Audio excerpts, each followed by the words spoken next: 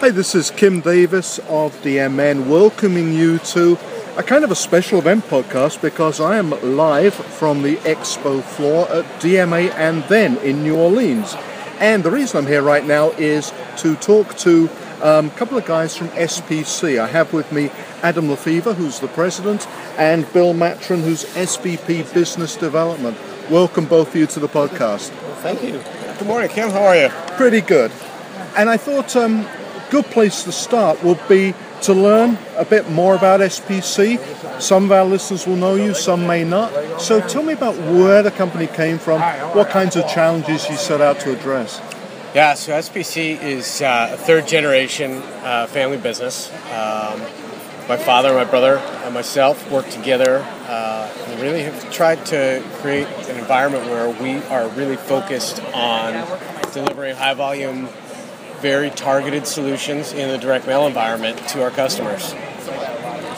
So it's been around a little while as a company. A little while, right? The first iteration of the family business was in 1938. Oh, okay. And SPC actually opened in 1996. Right. And we started as a standard commercial printer, and we started to grow the platform. And as we went along, we realized that there were two things that we needed to do to have viability for the future. Mm-hmm. And so in probably 1999, 2000-ish, we decided we had to be the most efficient printer out there. Okay. And so we've strived to be that, although I'm not sure that anyone is the most efficient. Right. But we're always focused on getting more efficient and more cost effective.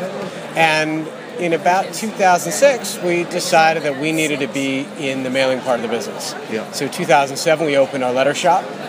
And since then, we've just been transforming and morphing as we go along.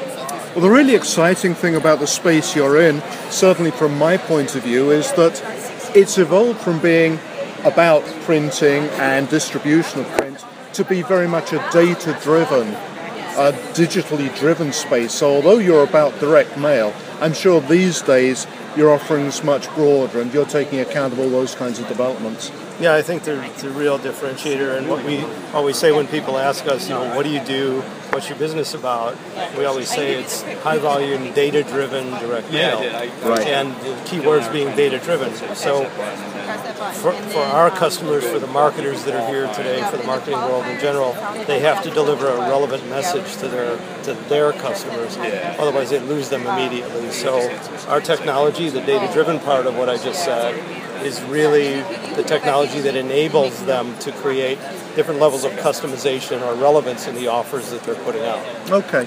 And another thing I've seen you emphasize in terms of differentiating yourself in the space is that your platform is kind of a broad platform. So tell me more about what that means. Well, what it means, I think, is more than anything else that we can cover a huge gamut of needs from the marketer's standpoint, whether it's true one-to-one communication, which translates to very small quantities, or high volume marketing to millions of customers. So the platform that we have enables us to do that from digital print, one-to-one, very small quantities, to web offset, inline finished, inline image, very high volume direct mail, and everything in between. And one thing I've heard from a lot of people is that not only is direct mail still with us, still important, still really key to people's campaigns, but it has a kind of value which you don't necessarily see so much with digital. It has some kind of, it's tangible. A piece of direct mail will be in the household, be seen by a number of different people. It's quite different from like a display ad, right? Absolutely, and it can be handed from one person to another. Right. It can be shared. It has longevity because it stays on the coffee table or at the kitchen table or wherever it might be and be shared again and again. Yeah, we see that a lot. But I think what's happened more in probably the last 3 or 4 years, and especially at this event, what we've seen is a transformation where several years ago, the people attending the show really didn't want to talk about print at all.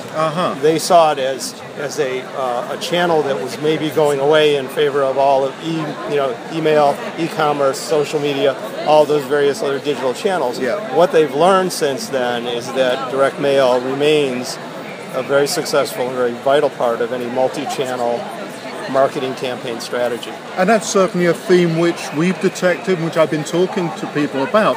So as you say, a few years ago people thought direct mail, live events, all these things are going to be replaced, brick and mortar stores, all going to be replaced by digital. But in fact, we're finding out that digital is reinvigorating these spaces. It is, and today you'd be amazed at the number of customers that we have that are traditional, not traditional is the wrong word, but are e-commerce driven almost entirely. Yet they're supplementing their e-commerce efforts with volume direct mail. And we're seeing that it's really amazing to us how the acceptance of it with these e-commerce marketers is really taken hold. Okay, really interesting. Now let's talk about some of the specific things you're involved in. One, as I understand it, is about loyalty marketing, loyalty programs. How do you support that? Yeah, we got into the loyalty space very heavily about 4 or 5 years ago. And we really have built a complete platform that starts with card manufacturing, plastic cards, paper cards, really integrates data and focuses on sort of that whole customer loyalty cycle. We've got an expert on loyalty marketing. His name's Gil Bathgate, and he really provides direct consultation to all of our clients that want to work in the loyalty space.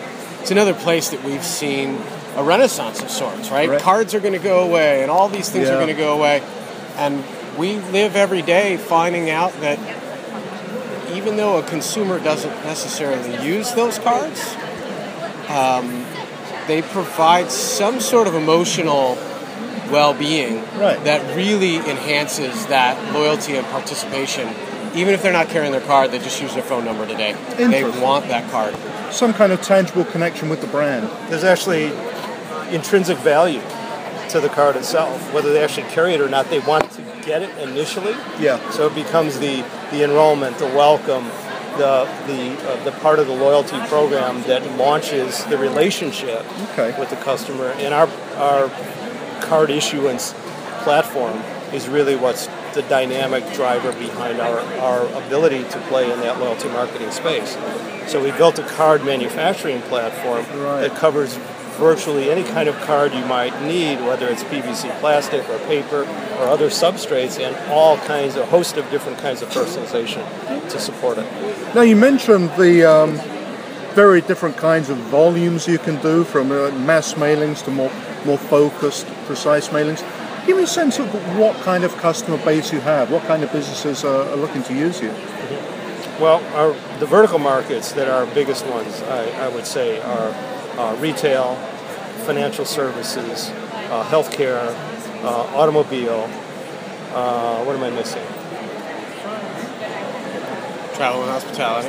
Travel and hospitality, of course. Yeah, thank you. Those are probably the big vertical market segments for us today. Okay. Now, another thing I know you're focused on is not just the technology and what that can do for this long-established business and how it can transform it, but you're also interested in people as well.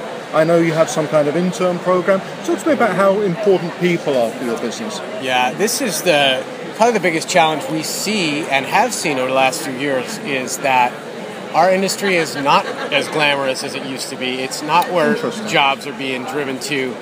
We don't have a strong presence in the training ranks in the printing industry, whether it's in the front office or, even more importantly, in the manufacturing area. And so we've really focused on how to recruit people on both sides. And we've really put a very strong effort into trying to revitalize some limited groups, because we don't have a global touch, but with the people that we can touch, we're really trying to encourage people to come find this industry that's finding a new opportunity going forward, and that's going to be around. And so we've started an internship program with account management group in our place, and we talk to 7 schools that focus on print all over the country, and we interview all of their candidates, and we bring them in for a pretty comprehensive internship that really not only shows them a great experience in print, but shows them a great experience in Chicago and what living in Chicago might be like. Sure. Because our real intention is to find people that not only want to do that internship, but really want to take this on as a career. And most of them are coming from places not around Chicago. Yeah. We want to make sure that they're comfortable really thinking about a life in Chicago. Okay, and that's where the company grew up and developed. Yeah. Interesting. Right. And so, what kind of skill sets are you looking for? Because you mentioned talking to schools which are involved in print. Do you need a background in print to be successful in this business? Is it more general marketing skills?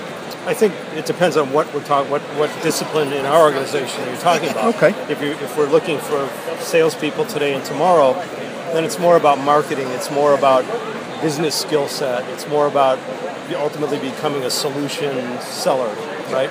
If we're talking about the manufacturing operations side of our business, then yes, then that technical background in print is really vital. So the 7 schools that have print management programs today that we're talking to and recruiting interns from can cross multiple disciplines for us. So when we go to job fairs at the various schools, or we're looking at interviewing some of the potential intern candidates that they're putting forth, we're touching across the disciplines. What we have found is when we started this program about 4 years ago, more of the candidates were more focused on the customer service side of the equation, and then in the past couple of years, it's migrated a little bit into the manufacturing operations side of it, which is great because our whole mission in doing this is to contribute to the growth and the sustainability of our industry. And so that's where we're drawing these candidates from, and it's a great program, and we're really proud of it. Interesting. And give me some sense of the current scale of your team. How many people do you have on board, very roughly? We've got about 550. Oh, substantial. Yeah, so there's a good number, and it's a great mix of people who have been in the industry for a long time, people who are new to the industry. We're really trying to focus on bringing in new populations, and it's growing all the time. Okay. And speaking of growing, I know you've been doing well in terms of year-on-year growth. Give me a sense of how the business is going. Business is great right now. We're very happy with where we're at. We always have a very determined sales force that's driving growth. But really behind that is their ability to do that comes not just from their talents, but the ability of the plant to produce and to produce at the kind of quality and expectations that our customers have. So we've really focused over the last couple years on taking what was good and really going to the next level, really trying to button up all of our manufacturing process, all of our quality process. And it's amazing to me how magical that can be, right? When you do it right and you communicate well and you focus on innovation and flexibility like we do, it seems to be a different equation than most of our competitors have in the marketplace. So SBC ushering direct mail into this new data-driven age and looking forward to some good things down the road. As we are, too. Adam and Bill, thanks so much for joining us live from DMA and Then. Thank you, Kim. Thanks, Kim.